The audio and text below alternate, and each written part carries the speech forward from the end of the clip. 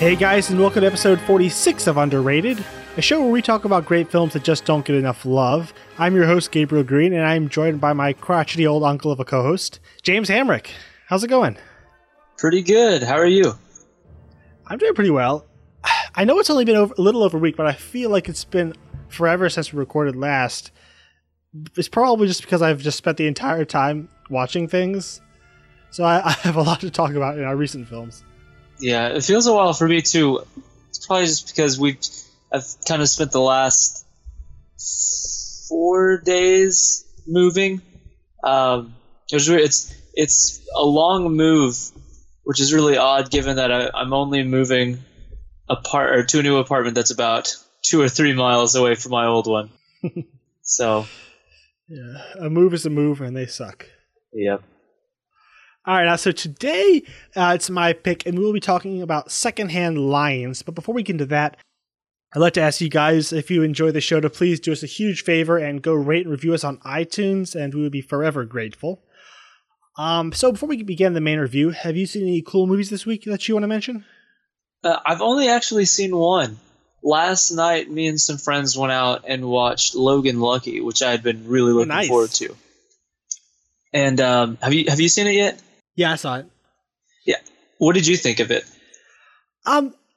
Like the other two Soderbergh films I've seen, they're very enjoyable, but they have a tendency to just kind of just seep out of my brain after I've seen them.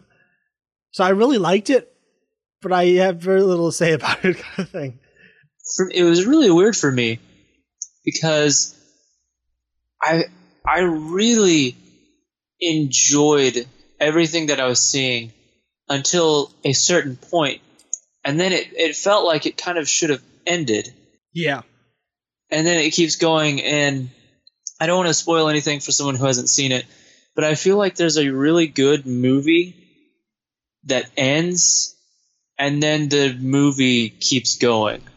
It's like the movie should have ended before it did, and a lot of stuff that happens afterward just feels so unnecessary to everything that we've seen. It was just the last act was just really, really weird to me, because everything beforehand had seemed really focused. Like the plot was always moving forward. We always knew what was going on and why it was happening, and we hit a certain point, and it just feels like the movie doesn't want to end and kind of wanders around for a little bit before it finally finishes. Yeah, there's one element I like about that is that it shows us that they're actually smarter than we've thought the whole time they're just a bunch of dumb hicks. But it does show that they're kind of smarter than we thought. But I do agree, it's a good 10, 15 minutes too long, and right at the end, which is the worst part to be too long at. Yeah, there were a few times where I'm like, surely this is the last scene. I'm kind of getting ready to stand up, but it cuts to a new scene, and you don't really know what's going on or why this movie's still happening. And then, yeah, it is cool to see the way they explain it, but it kind of just comes out of left field to me and really messes up with the way it should have ended. Yeah, it doesn't feel like a proper ending. Very oddly structured. But otherwise, I just had a lot of fun. And the acting is excellent. You know, Channing Tatum just keeps getting better and better, and Adam Driver's fantastic. And the big surprise was Daniel Craig, who's like absolutely nothing I have seen from him. I think this might be my favorite performance from him. He's so funny. Like, everything about him is changed in this movie. I am incarcerated.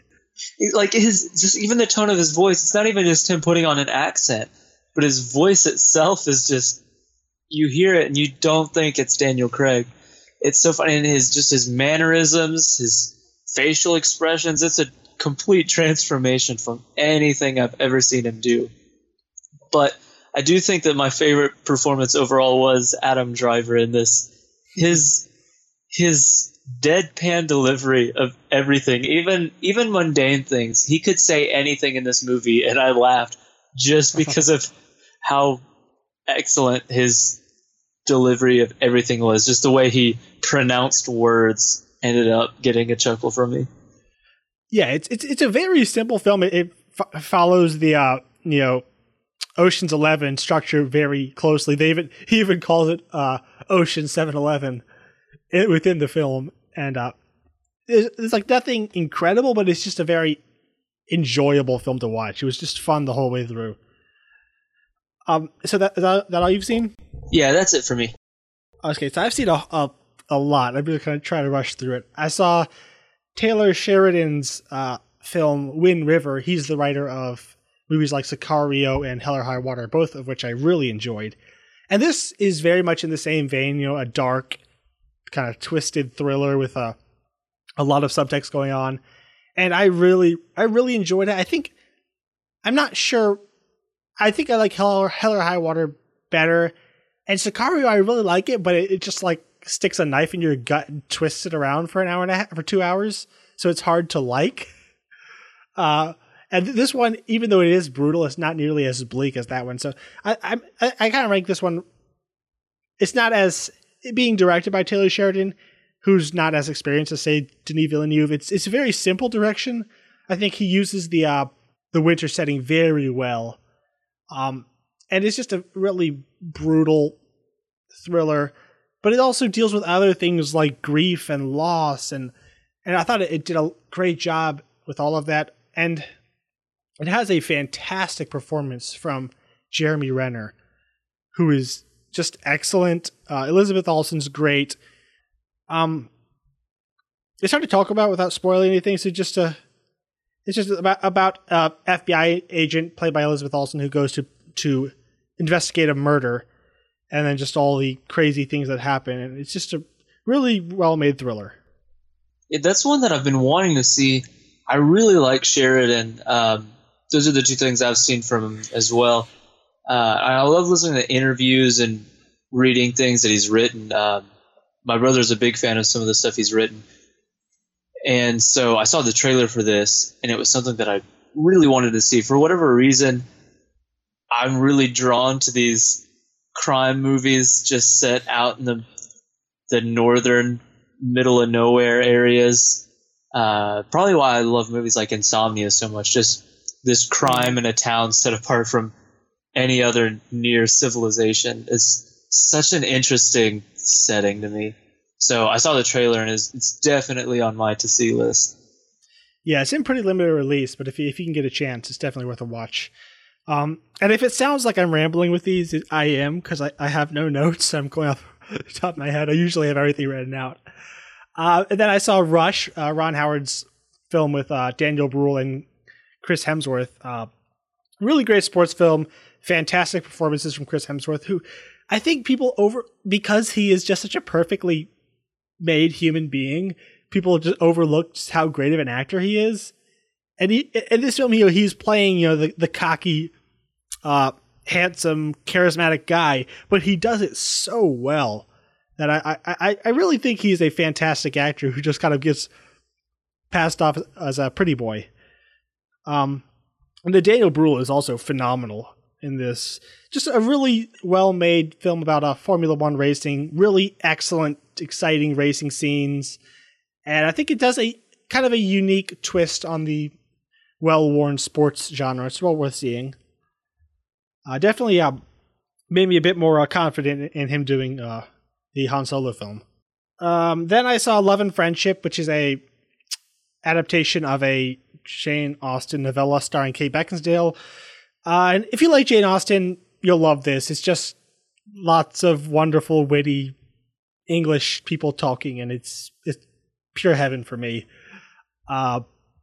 Really wonderful little movie. Then I've watched over the last 2 weeks. I've watched through Iron Fist and The Defenders. I saw The Defenders all in a 24-hour period. Iron Fist, no one likes it, and I know why. I understand that it's not terrible. People have been saying it's horrible. It's really not. It's just fine. Decent story, stretched way too long. Kind of bland characters. Yeah, it's okay. The Defenders is definitely better than Luke Cage or Iron Fist, but it just feels like they're like with Jessica Jones and the two Daredevil seasons. They went so deeply into these characters and dealt with these really fascinating themes. It seems like ever since Jessica Jones, they just stopped doing that. and they seem like pretty generic procedurals or with superheroes.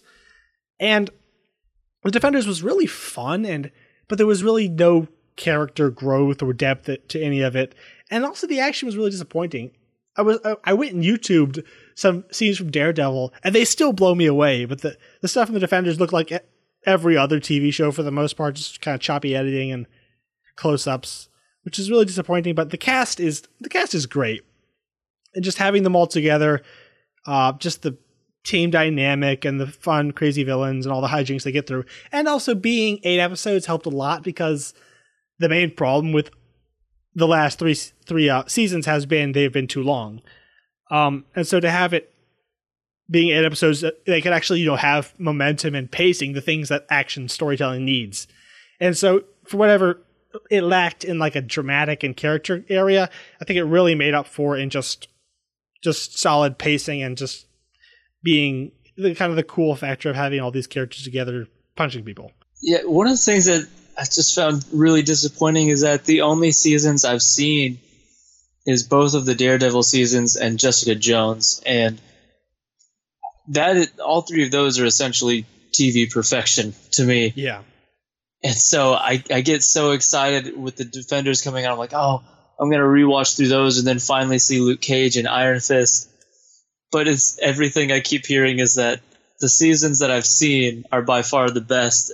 And really all I've got to look forward to is the same tone and characters, but just executed not nearly as well. But I'll do it though, because I'm still excited to see the Defenders. It's definitely worth watching. All right, so anything else you want to mention before we move into the main review? I think I'm ready.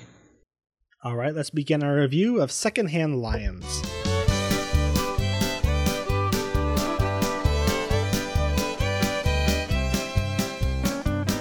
Secondhand Lions was released in 2003. It was written and directed by Tim McCann on a budget of $30 million, and it grossed $76 million. It stars Haley Joel Osment, Robert Duvall, Michael Caine, Kira Sedgwick, Nikki Katt, Eric Balfour, and Josh Lucas. It was shot by Jack Green, and the score was composed by Patrick Doyle. And, James, I get you to read a brief synopsis if you don't mind. Sure. A coming-of-age story about a shy young boy sent by his irresponsible mother to spend the summer with his wealthy, eccentric uncles in Texas. So this was a kind of a family favorite in our house growing up. I don't remember when I first saw it, but it was one of those kind of go-to films as kids you would just go and watch whenever we wanted to see something.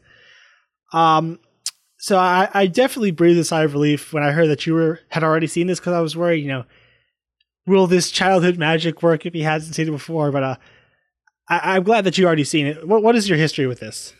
Very, very similar. I think we bought it whenever it first came out. And yeah, it just ended up becoming a go-to for us as kids. And then it was one that was played at our house all the time, not to the disappointment of our parents, which is what I think is so good about this movie is it is kid-friendly, and it is everything about it is entertaining for a child, but it's still a good movie. And so my parents were able to bear with us as we turned it on once every week. This is one of those films I kind of understand the reaction it got, but also I don't. It's one of those films that I think perfectly captures like childhood. There's something people do, like when a film is bad, they say, oh, it was made for kids, so it's okay that it was bad. And I really don't like that. But this is a film that I say it is for kids. I'm not sure how well it would work for someone who came to it as an adult. But I don't think that I can't say it's like it's because it's bad. It's just I think it's made in such a way that can so perfectly capture a child's imagination, especially boys. I was actually curious watching this because it is such a boys' movie, how much it would appeal to girls. Well, I can confirm that my younger sisters definitely enjoyed it. Oh, nice. Yeah, but it captures this sense of adventure with this place that we would really want to go to. You want to spend your summer with these uncles and hear stories about their crazy exploits in Africa, and the adventure scenes were always fantastic. I know they kind of defined my play for a couple months after seeing it. Going around sword fighting trees, pretending to be Hub and whatnot, and saving princesses and all that stuff. Yeah, it definitely affected me in the same way. I think there's just something about movies about stories that I love, because it is all about imagination. And so as Haley Joel Osment's character is essentially having to picture what's going on in his own head and hearing all these stories, me as a viewer, I end up doing the exact same thing with brand new stories after I see it. Like you said, going off and pretending you're these characters. So it's the same reason I love this, is the same reason I like things like Life of Pi and other things where it's someone telling someone else about these experiences and getting to see these two characters interact with each other about these different stories that have happened. It's just a lot of fun to me. Yeah, watching it, the film I think it reminded me the most of is the Sandlot, which I discovered once on a visit to my aunt's, and I think I watched it like 4 times in a week. It's just one of these movies that just, as I said, perfectly captures just childhood. It just captures how kids think and function in the world in a way that we rarely see. But usually when we have films like that we feel really beautifully capture childhood, they're aimed at adults who want to feel nostalgic about being a kid. I like when you have a good film that is made specifically for children that captures that feeling. But it's also not insulting to adults. Yeah, and what I liked about this one was that it separates him from other children, to where it's like, even though there are other great movies about, you mentioned The Sandlot, other movies about kids interacting with each other, this one is solely about him with 2 older people, and so it focuses just on him as a kid. What does he think looking around things? Everything is seen from his point of view without, the interaction, conversations of other kids in the mix.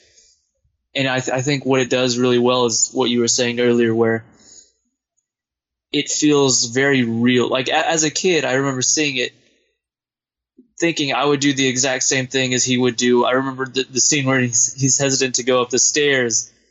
That place looks creepy. And then just seeing him sit down on the front porch in boredom, waiting for something to happen out on this farm that he doesn't want to be a part of.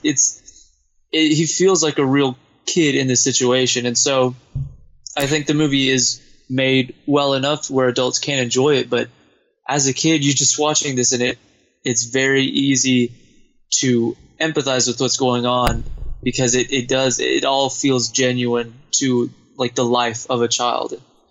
Yeah, something about it almost feels like you are you are seeing it through the imagination, like the way he imagines Garth's stories. It almost feels like the film is told in that exact same style, to where everything's really heightened and the characters, you could call them caricatures, but they're lovingly drawn caricatures, I guess it's just run through the cast. I think Haley Joel Osment is really excellent in this role. A very, quiet, introverted, and kind of kid who is really disconnected because his mother is, constantly leaving him, getting into trouble and lying to him, and he really has no foundation. And I think I'm guessing he looks like maybe around like 14 or something. And I thought he did a really good job of showing that, but also still, and not being boring. Whenever he was on screen, I think he commands the screen pretty well. Yeah, it's really impressive when you're sharing the screen with people like Robert Duvall and Michael Caine, but it never felt like he was the lesser actor acting, like trying to keep up with these two. All of like their dynamic and their interactions and the back and forth, it all felt very real. And clearly after Sixth Sense, everybody knew that he was a fantastic actor. But it was just great to see him continue and do something after that with other great actors and see that it wasn't just a one-trick thing. He's still a great actor, and I think he's a much different character in this than he was in Sixth Sense, but he's still given a big emotional range, and I think he completely sells every scene he's in that's really demanding a lot from him. Yeah, and whether it's this very wide-eyed, childlike wonder while he's listening to Garth's stories, or him kind of having to man up and stand up to his mother or to her latest abusive boyfriend. I think he and also just his interactions with Robert Duvall and Michael Caine, he really just holds his own, and as the definite lead of the film, I think he holds it together very well. But moving on to the uncles, who are both fantastic, played by Robert Duvall and Michael Caine. I mean, they're two of the absolute great actors, and especially Robert Duvall. I think he gets a bit more character work here. But the way he just plays, this incredibly crotchety yet, honor-bound character who kind of who feels just useless because he's getting old. His life has always been defined by youth and energy and exploits and adventure, and now he has all that's gone. He just kind of wants to die, and that sounds very depressing, but it's played in a very humorous way, and he does it to where you completely believe he's feeling all these things, and yet you just kind of chuckle along with it. Yeah, what I liked about him and Michael Caine together was that even though you could, in a way, say that, yes, they are caricatures, I still never doubted for a second that these were people in this world. And we see his history in these stories that Michael Caine's character tells. And then when we see Robert Duvall, I believe it. He carries himself like he has a sense of history. It didn't really feel like a performance. It felt like this was a real person who had done all of these things that we've now heard about. And or did he? Or did he? You don't know. But I don't know. It's one of my favorite things about it, other than just the fact that he does feel like a real person. And one of the things that I definitely liked about his performance was that this easily could have just been another grumpy old man character. But I think, one, with Robert Duvall being the fantastic actor he is, and just the writing, and they kind of knew who this character was. And like you said, even if you're going to call it a caricature, it's still a loving caricature. He's the funny grumpy old man. He's the one that's easy for the audience to really grow attached to. Which I think works really well for the story, because we meet him as this very grumpy person, but because he's not just horrifically unlikable, it's really enjoyable to see him grow from the character he is at the very beginning to the person he is at the very end, and see the relationship kind of bloom between him and his nephew, and the back and forth that they have. Yeah, there is a very sad, like, somber, introspective drama with this character out there somewhere. But even though this is a very fun, lighthearted film, and his character is incredibly fun, the way they balance the inherent sadness and heartache of his character within the joyous context of the film is really impressive. Like, I think both sides actually work remarkably well, and it never feels disingenuous when it's funny or when it's serious with his character. And I mean, obviously a lot of that goes to Robert Duvall, but I think it also does go to McCanley's writing, and he's actually the credited writer for The Iron Giant, which is another one of those films that really captures the feeling of childhood. So I think that's something he really specializes in. Definitely, I definitely see why I have similar emotional feelings to both movies now. And Michael Caine, his character doesn't have the arc that Robert Duvall's does, but I mean, he's Michael Caine with a Texas accent. I mean, what is there not to love about that? And I like how he's the quieter, more balanced, sensible one. And I do love how in the end, kind of Hub always has to listen to him. He's the one who can boss him around. He's kind of the brains of the outfit. And even though Hub it's a really fun dynamic. You would think Hub would always be the leader, but Michael Caine kind of is always there getting his way. Obviously not in a conniving way, but just in a loving way. They really feel like brothers, and how well they go together. Exactly. Almost every relationship between brothers has an actual legitimate dynamic, and this definitely was a situation in which, like Robert Duvall as a character by himself, you buy the sense of history. I definitely buy the sense of history between the two together.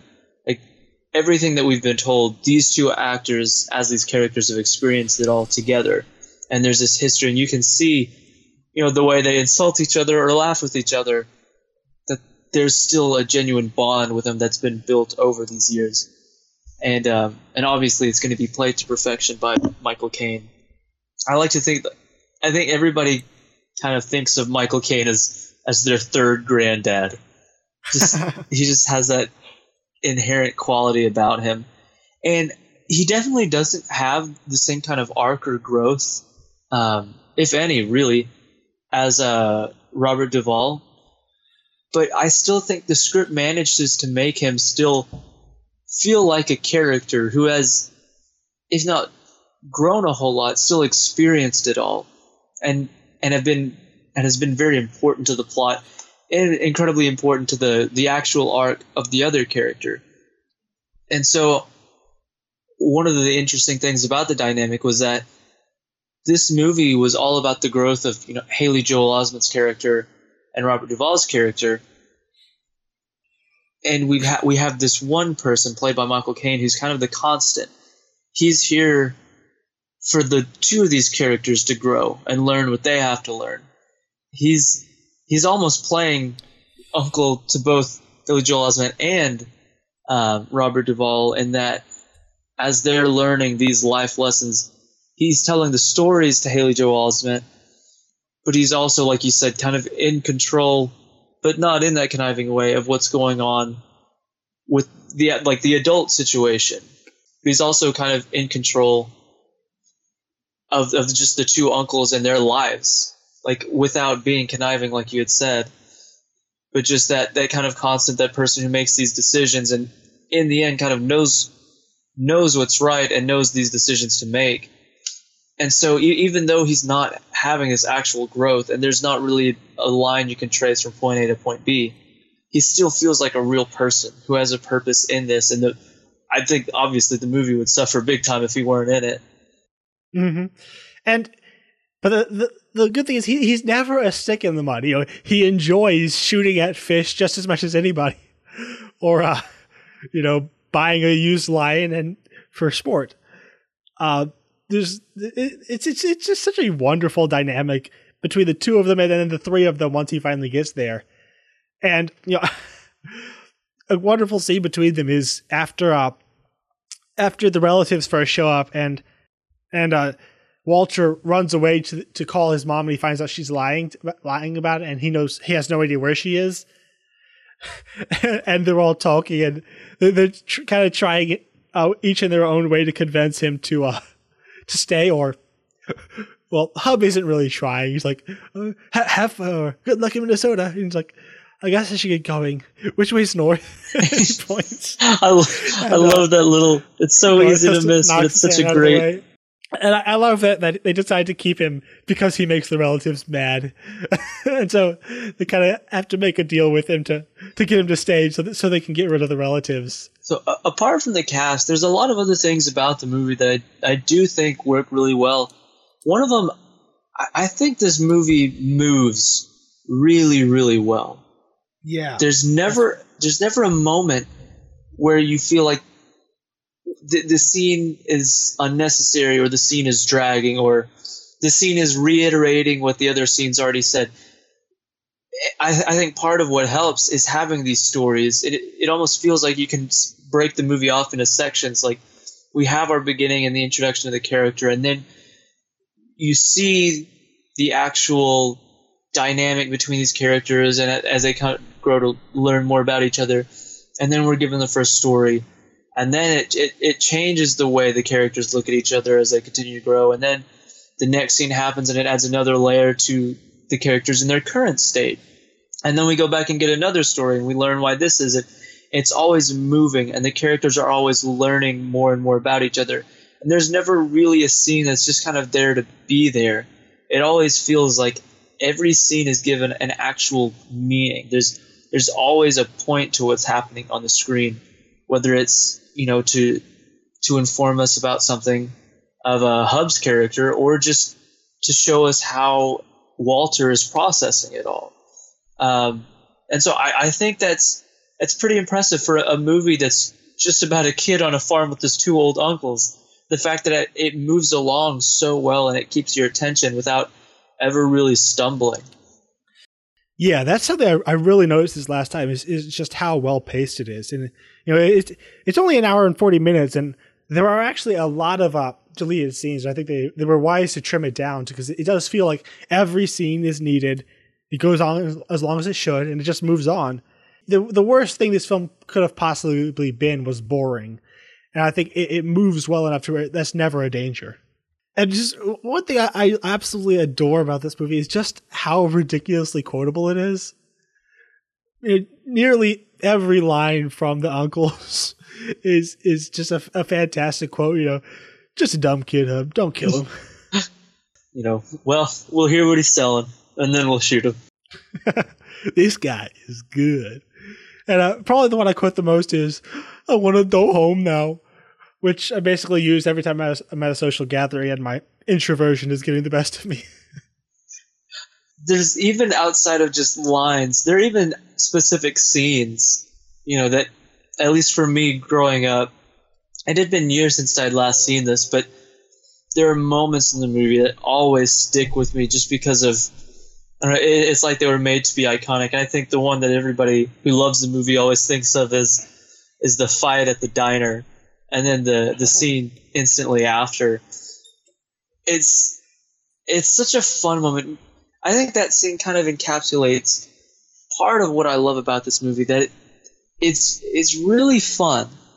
It's an enjoyable scene just to sit down and watch, but it's still about the characters. Like, there's still meaning behind it. We get this fun fight where we get to root for an old man who's beating up a bunch of young punks, but then after it's all said and done, it goes back to the actual point of the movie and who this character is and why it is satisfying to see him beat the crap out of this guy. And then, just based on the kind of person he is, they learn from it.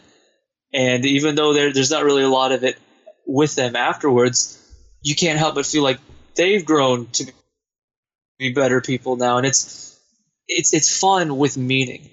And to me, that's kind of what this movie is. It's just the fun. It's like did I ask you to butt in? Well, you just got out of the hospital. There's only 4 of them.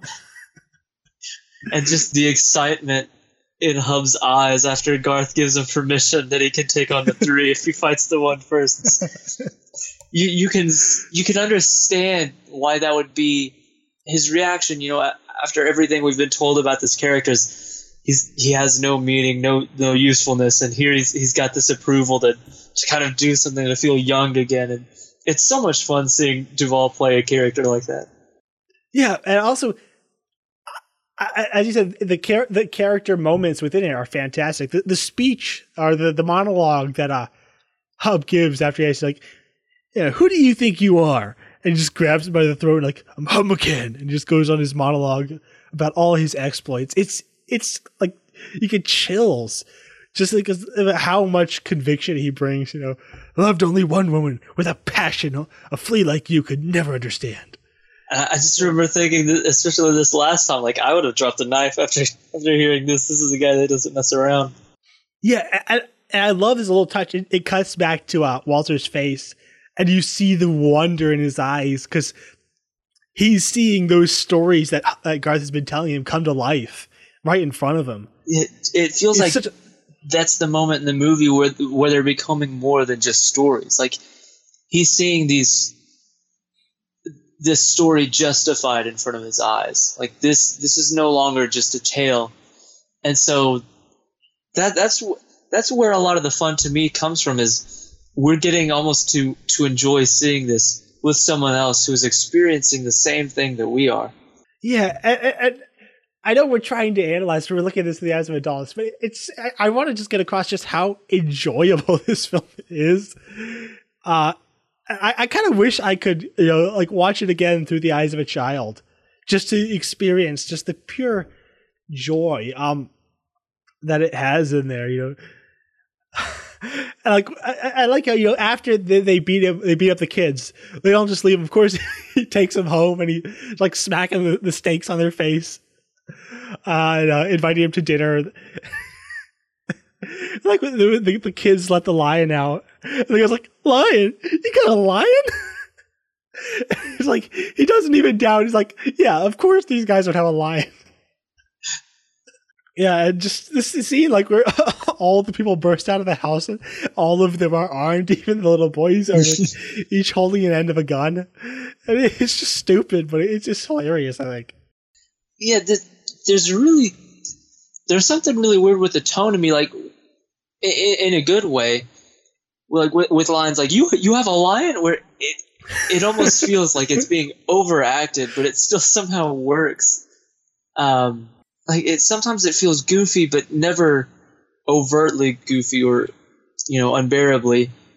And you had kind of mentioned this earlier, where we get different moments of Hub in his sadness as well as just him being such an enjoyable and fun character. And I think the movie is kind of that way as well, just juggling all these different things. And there's very few characters, and when they do come in, sometimes they do feel like caricatures, but they're always fun. I love the relatives.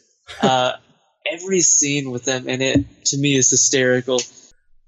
It works for the story. That's what I like, or part of what I like about it is they're not filler. They don't exist just to drag it on.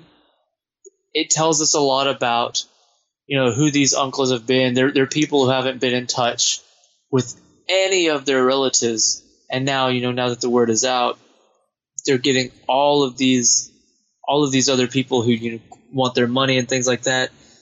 And it also says a lot about Walter, that of all of the people coming here for this is the only person that they make any sort of connection with, and clearly he ends up getting it in the will. And so the relatives in the movie, they serve a comedic purpose, but they exist to exemplify something else about one of our major characters. So even when they show up to provide us some comedic relief, although I mean it's a funny movie, so there's not really a lot of that's necessary. I don't see why you have to drive. It's my car. And I love how when they're all sitting together on the porch, and they very clearly bought him a soda and not the other people. It just, the eyes that Robert Duvall has is looking back and forth, like he's wanting them to say something. You can see that he's just completely giddy at the prospect of them finally stepping up over this soda. Okay, just the idea of two old men with shotguns sitting on their porch shooting at salesmen as their sport of choice. And then you have the salesman who had that experience, and obviously it comes back with what he thinks they'll want. Like, well, why don't you just find out what he's selling? Huh. Like, I never thought about that. It was weird. I had never thought about this before, but seeing this, even I know it wouldn't have been a good idea, but I couldn't help but almost wish there was a sequel, just kind of continuing to explore what Walter's life growing up looked like. And I think it's because overall my favorite thing about the movie was just the relationship Walter had with these people from the start to finish. I love how naturally I think the relationship builds, which partly goes with just the pacing of the movie. It never feels like a bond is formed too quickly or not quick enough. And it's just such a joy to watch it happen, to where at the very end, as he's saying, maybe we can buy him from her. It makes sense because we've seen it, and we've seen it unfold in a very realistic way. And just every scene with the three of them together is just such a joy to watch that you almost wish that you got to see what happens after he comes back with this suitcase and he continues to live in that farm. How different their lives alone look now that, before him, they had never even thought about potentially buying any of this, and now clearly by the end they've got this yacht in this small pond. I think it's the right amount of like leaving you wanting more, but in a good way. Yeah. What would it be like if Hub ate vegetables? I want to see that movie. I want to see that dinner at the table, because I just know that there's going to be just like the actual movie itself, there's a lot of great quotable lines in a scene like that. One scene I think perfectly encapsulates the tone of sadness and just humor is Hub sword fighting in the lake with the plunger, which is such a hysterically funny image. But you hear the like Arabian Nights music in the background and the sound effects of the swords. So it's like it's both sad and hilariously funny, and also kind of there's something wonderful about it. You have to know what this guy's story is. And then one of my favorite parts of the whole film is the story sequences, is because they're Walter's imagination. We're getting to peek into a child's mind as he's watching a great story. They should make movies like this, just how ridiculous it all is. Garth is obviously this really dorky guy with these glasses, and he's always having to have Hub save him, and just how ridiculously awesome Hub is, and kind of like a Zorro figure. And the sword fights they're really fun, and they're utterly ridiculous. But they're actually, like, I think, really well put together sword fights as well. And I love the Sheik. He's got the eye patch and the scar, and he just sits around cackling, and the assassins are all there. It's just they're shown in such a pure, childlike way. It's hard to explain, but I think it's one of the things the film does so well. It's exactly how a kid would imagine this looking, this other land that they haven't seen and only heard it described. And I do like that they went pretty stylized with it. Like, it's almost just the movie morphs into, an old adventure serial.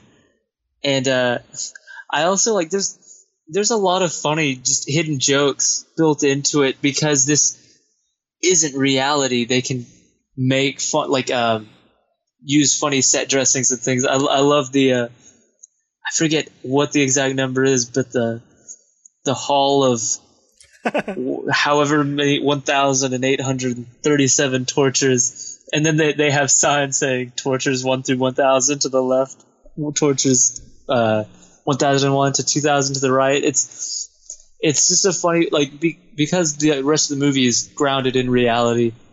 What makes these sequences so much fun is that they do kind of have the opportunity to just go crazy, because it is a kid's imagination. So they're able to, anything that a child might conjure up when hearing these stories, they're able to put on screen. And it's fun to see that juxtaposed. And then, like you say, it's fun and funny, as well as, fairly sad to see these adventurous sections juxtaposed onto Robert Duvall fighting with the plunger out.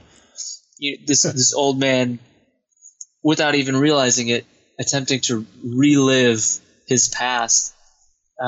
It's a tightrope to walk, but I think the movie does it really well to where you never feel guilty for thinking it's fun and funny, but it's not weird that you're also acknowledging the actual sadness behind part of what's going on. Yeah, there's a great like Raiders of the Lost Ark feel to all of those scenes, whether just being chased around by assassins and they have to come up with these ingenious plots to get the Sheik off their back. I love it. It's just Garth with a headdress on, who's so obviously a white guy with his glasses, and then obviously they pile all the gold on him. He's just kind of staggering around. And then you have the two versions of the scene. One is Garth's version, and the other is what was probably reality. And the scenes like that it captures how a kid thinks, and how when we have our toys out, how we play these games, and how we have adventures in our mind. And with the horse race, obviously Hub's on a white horse dressed all in white, and the princess is on like a jet black horse dressed in black. And then, and then they see each other, and obviously they fall in love, because that's what people do, right? I love all this, the kind of the stories people have of what these guys did. I know that they are ex-mafia hitmen, and they are on the run with millions they stole from Al Capone. And I wanted to talk about the core theme of this film, which is the story, or Hub's, what every boy needs to know about being a man speech that he gives to the four punks. And I believe they went on and lived up, productive lives after their encounter with Hub. But the part he does tell Walter is, I guess paraphrasing, there are some things that we should believe in, whether they're true or not, because they're worth believing. And the examples he gives, good always triumphs over evil. True love never dies. I forget the other ones. Do you remember any of the other ones? People are basically good. Money, things like money mean nothing, and love means everything. Yeah. And I find it very fascinating, the things that people, have to believe, the stories we have to tell ourselves to get through life, telling ourselves that good will ultimately triumph over evil obviously is a good thing. But ultimately I think that is a rather flawed philosophy. As a Christian, I think truth obviously matters. And a lot of things he says are true. Yeah, I do believe good will triumph over evil, but I don't think we should just go about it just because that believing that makes life better. So, to heck with truth. That's what we'll believe. I understand where it's going for. I do like this. I really like the scene.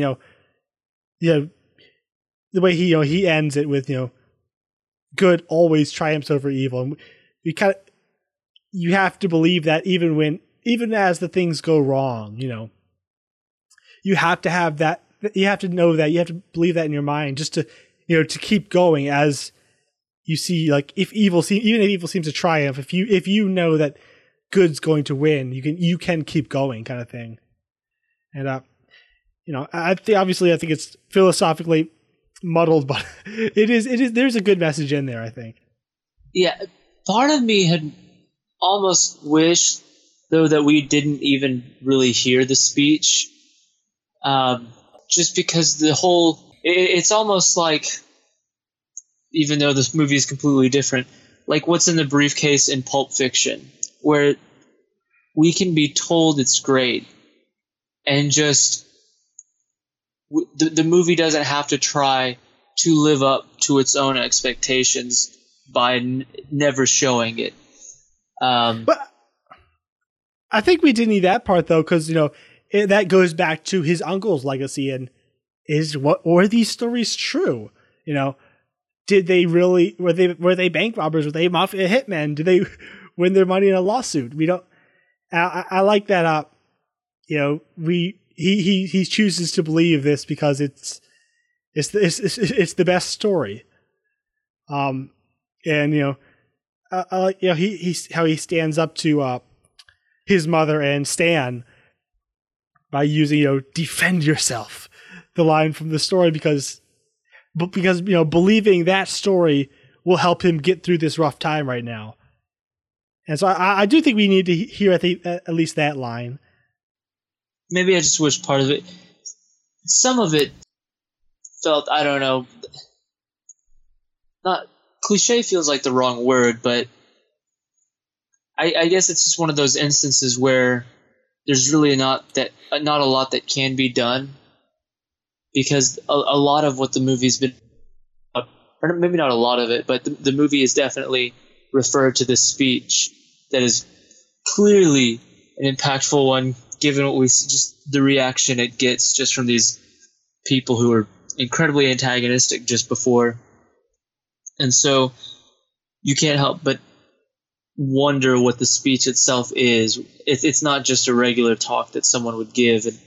And so to hear it and to hear things like you said, where it's just this kind of philosophically muddled speech that still sounds good and does have a good message in it, it still, for me, doesn't live up to what you would imagine it is, at least watching through it. As you, the image of Robert Duvall's character outside the window speaking to these young men, just their demeanor at hearing it, you can't help but feel like something incredibly powerful is being imparted. So to hear at least a portion of that speech and to be like, okay, I can see that, is just at least a tad disappointing. I don't know if I agree with that, but I guess my one flaw with the film is that we see the Sheik's grandson in the end, and I think it kind of weakens the message, because the message is Walter believes these stories because it's a story worth believing in, and it's the same for me.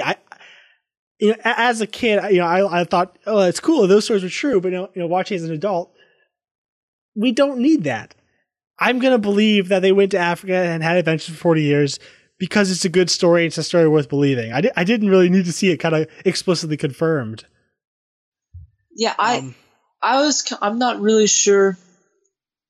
I was definitely kind of on the fence this most recent time, because like you, I wasn't even picking up on it, the first time as a child, on all of these ideas of believing in things for the sake of believing in them. To me, whenever, as a kid, whenever the helicopter lands and he steps out, I'm just like, of course. Like, I'm not surprised at all that the Sheik was real. I mean, the old Garth said it was real, so it's very clear all these people have the wrong idea. But now, picking up on what's actually being said, the themes of the movie, I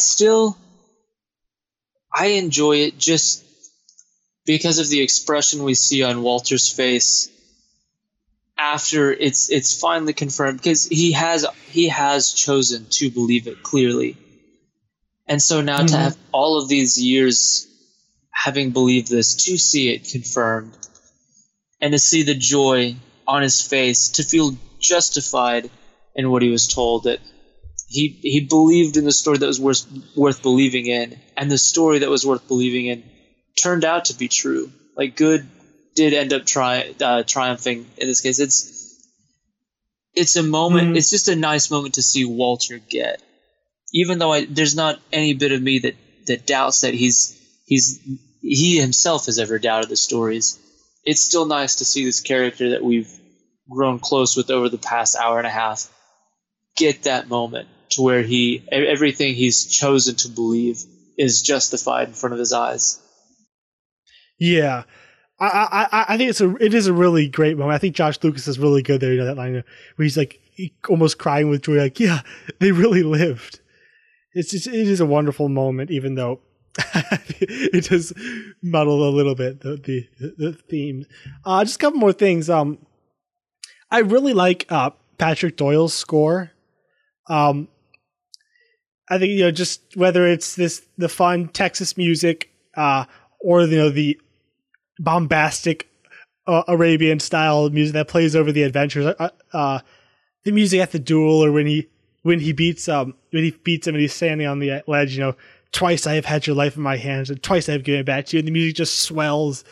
It's not very subtle, but I think it again, this is the score that a child would put over that scene, and it really works in the style that this film is in. Yeah, and then outside of the story segments, the music just feels like, in a word to me, sentimental. Like, it's sometimes movies are accused of trying to emotionally manipulate their audience through music and through these other things, and that's always been a criticism that's kind of left me scratching my head, because of course that's what a movie is doing. It's meant to manipulate you into having different, like, elicit different emotions. And so there are moments at the end, as he comes back and the music just swells, and you get, for me, I even got a little teary-eyed as he comes back with his uncles, because we know what this moment means, and the music is just enough to kind of push you over to fully buy into all of this and everything that's going on, and it works. You're gonna make me cry. It works for that moment so well, even though it is not at all subtle. It's still capturing everything that the movie said on screen in music form, because the movie itself is over the top, because it's all seen from the perspective of a child. Mm-hmm. One character we didn't mention much is Kira Sedgwick as his mother. And I really liked her role. I mean, it's kind of a thankless role because the character is pretty unlikable for the most part. But I think she does get a great moment at the end. After Walter jumps off the car and they meet on the bridge. It's actually like a surprisingly serious and thoughtful scene compared to how lighthearted the film has been.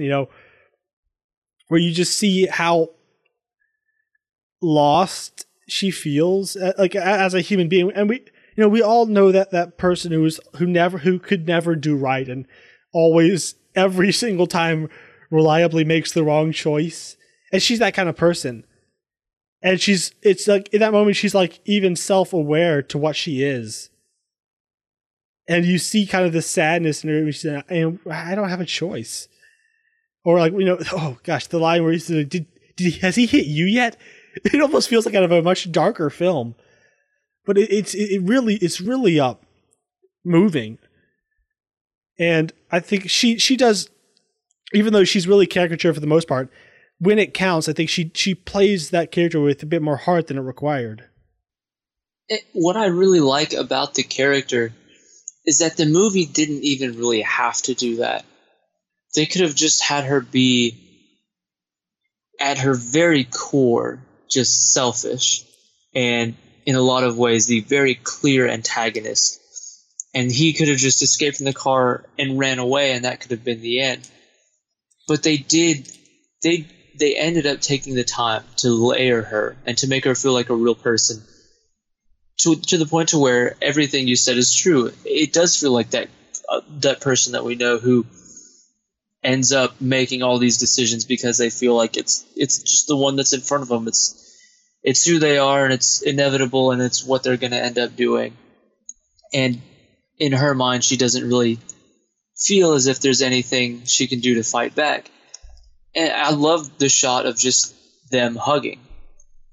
That there's still, in spite of her selfishness, there's still that there's still that mother-son relationship. There's still a genuine care between these two characters, and the movie wasn't content to just paint her as the villain. This is the clear villain whose only motivation is to be the villain.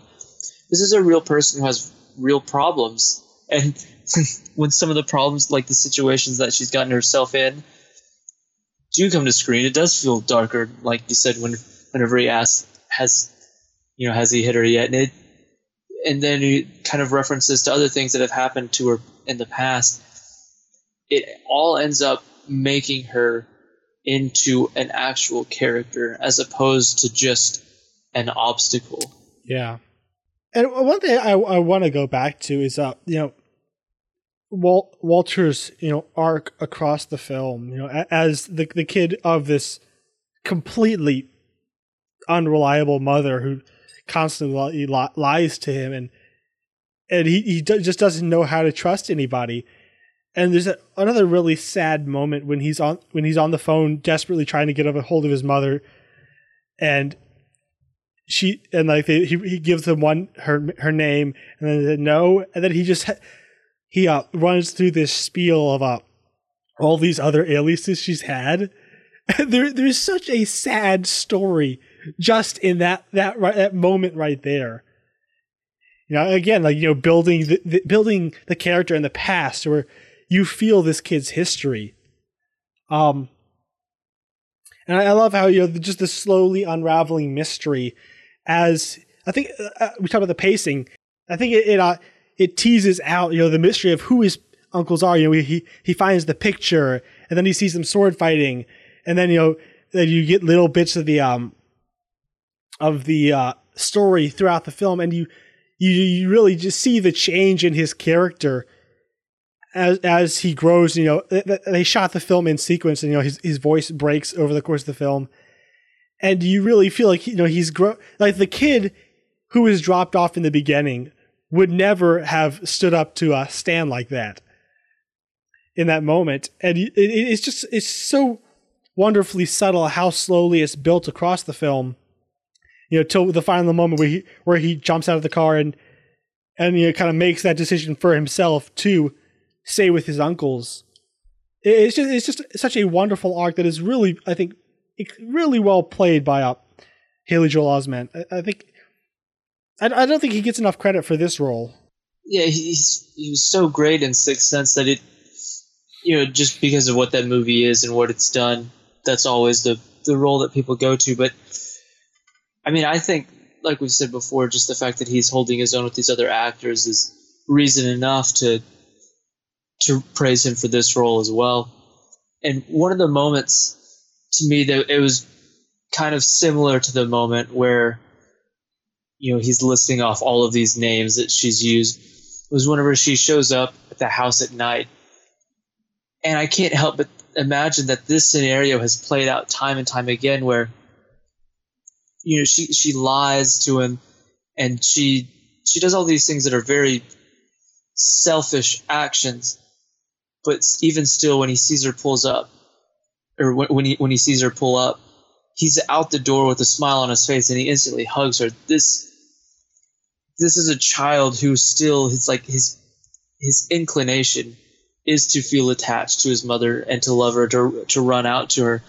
So to see him bury his head in sadness at the thought that she lied to him, and to have that thought confirmed, but then to see her again and to run out, you can't help but think, at least I couldn't, that this is the 10th time. Every new alias she uses ends up with her once again coming back to him for wherever she had left him this time, and he's always there.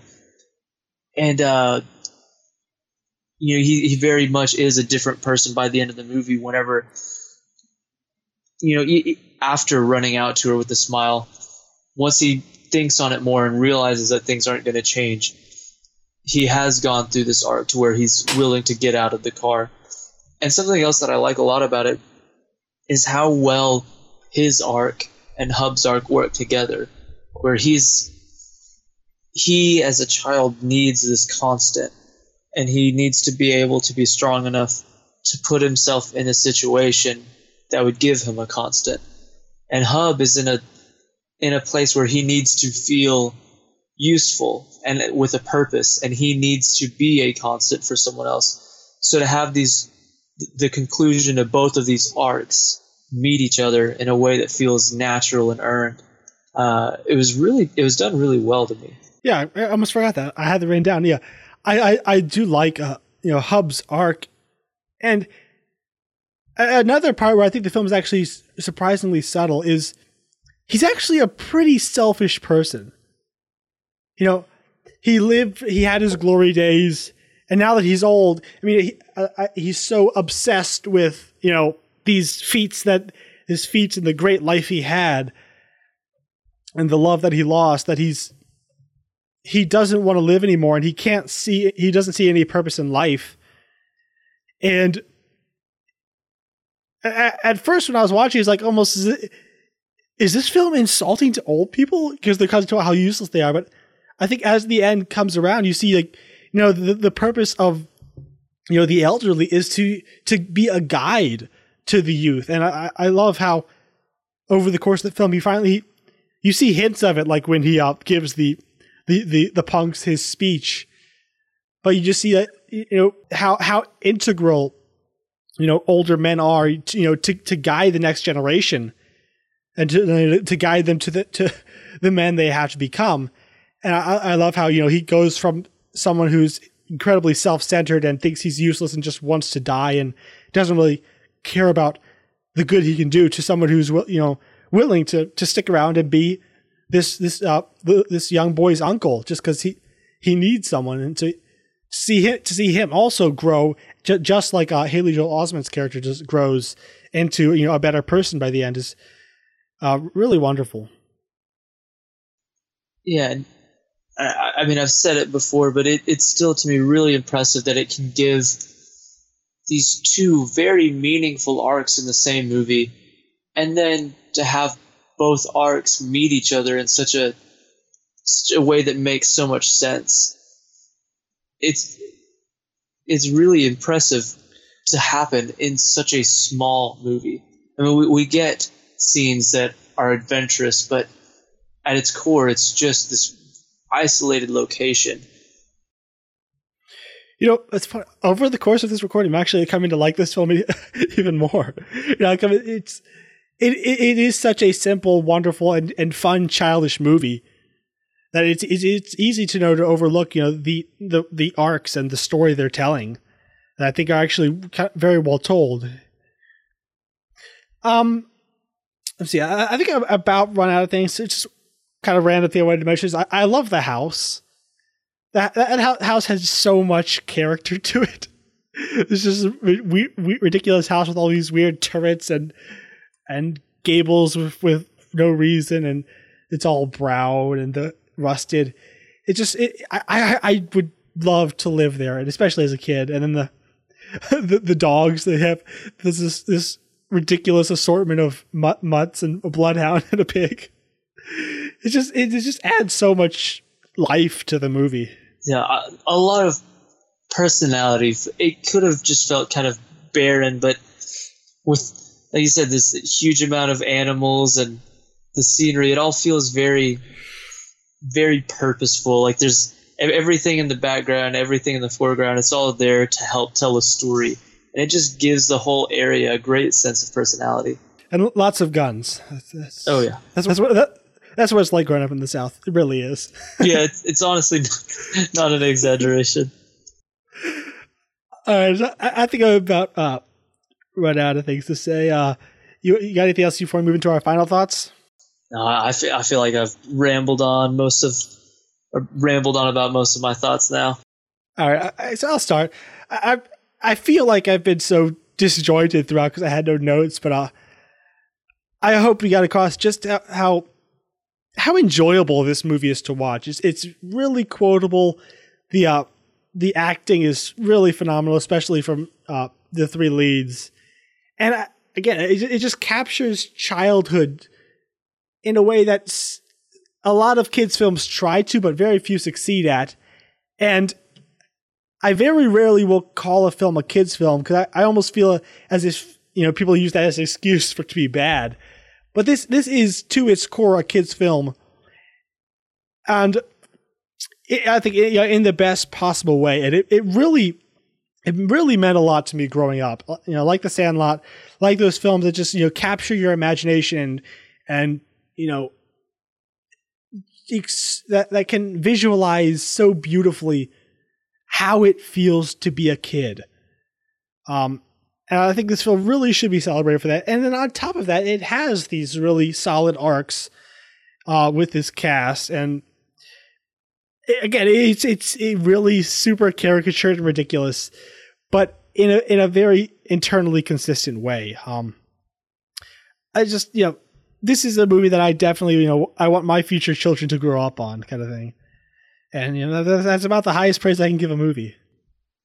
Definitely. I could see myself looking forward to putting this on and seeing other children react the same way that I would, and that I did whenever I saw it. I think one of the reasons that it was kind of hard to get notes down about the movie and why it's been fairly scattershot is just, like you said, I've almost come to like the movie even more when talking about it, because it is such a small, nice little movie that upon thinking about it and trying to put something down on paper, you do overlook a lot of things. And so I could probably actually write better notes for an episode now that we've talked about it and been forced to really think about everything that actually happens in this movie. When you're forced to think about who these characters were at the beginning and who they are at the end, and how the movie told the story and changed these characters in front of us in a way that makes sense in this world that's both grounded in reality and still characterized and silly. There's a lot of things that happen in this really small movie, and it all happens in a way that I just think is incredibly enjoyable. That's just how I see this movie, as a very fun movie to sit down and watch, with a great cast and really good themes. And like you said, one of the greatest kinds of praise you can say is, I want my future kids to watch it, and I look forward to watching it again. Yeah, it's deceptively cute. It's like easy to overlook how lovely it is, just because of how simple it seems to be. All right, so that was our review for Secondhand Lions. Oh, by the way, that's a fantastic name. It so perfectly captured this movie. Yeah, because I hadn't seen it in years, I had never really known why it was called Secondhand Lions. My thought as a kid was, the lion's barely in it. Why is it named after the lion? And so watching it again, I'm like, oh, okay, all of my questions as a child are answered now. But yeah, it is a great title. Yeah. So we hope you enjoyed that. And if you did, I'd ask you to please leave us a review on iTunes. And if you want to follow us, you can like us on Facebook. We are there as Underrated Podcast. And if you want to find other reviews, you can go to underratedpodcast.com. And if you want to follow us on Twitter, we are underrated_pod. All right. So next week, we will be having a guest. It's Ryan Wall from Article Asylum, and we'll be discussing his pick, Enemy at the Gates, which I don't think I've seen that for like 7 or 8 years, but I do remember liking it. So I'm excited to talk about that. Yeah, I've actually never seen it, but I've heard good things, and I do look forward to seeing it, because I've heard that it does a lot to separate itself from other war movies. So whether I like it or dislike it, I'm definitely looking forward to seeing it. So, until next week, we will see you later. See ya.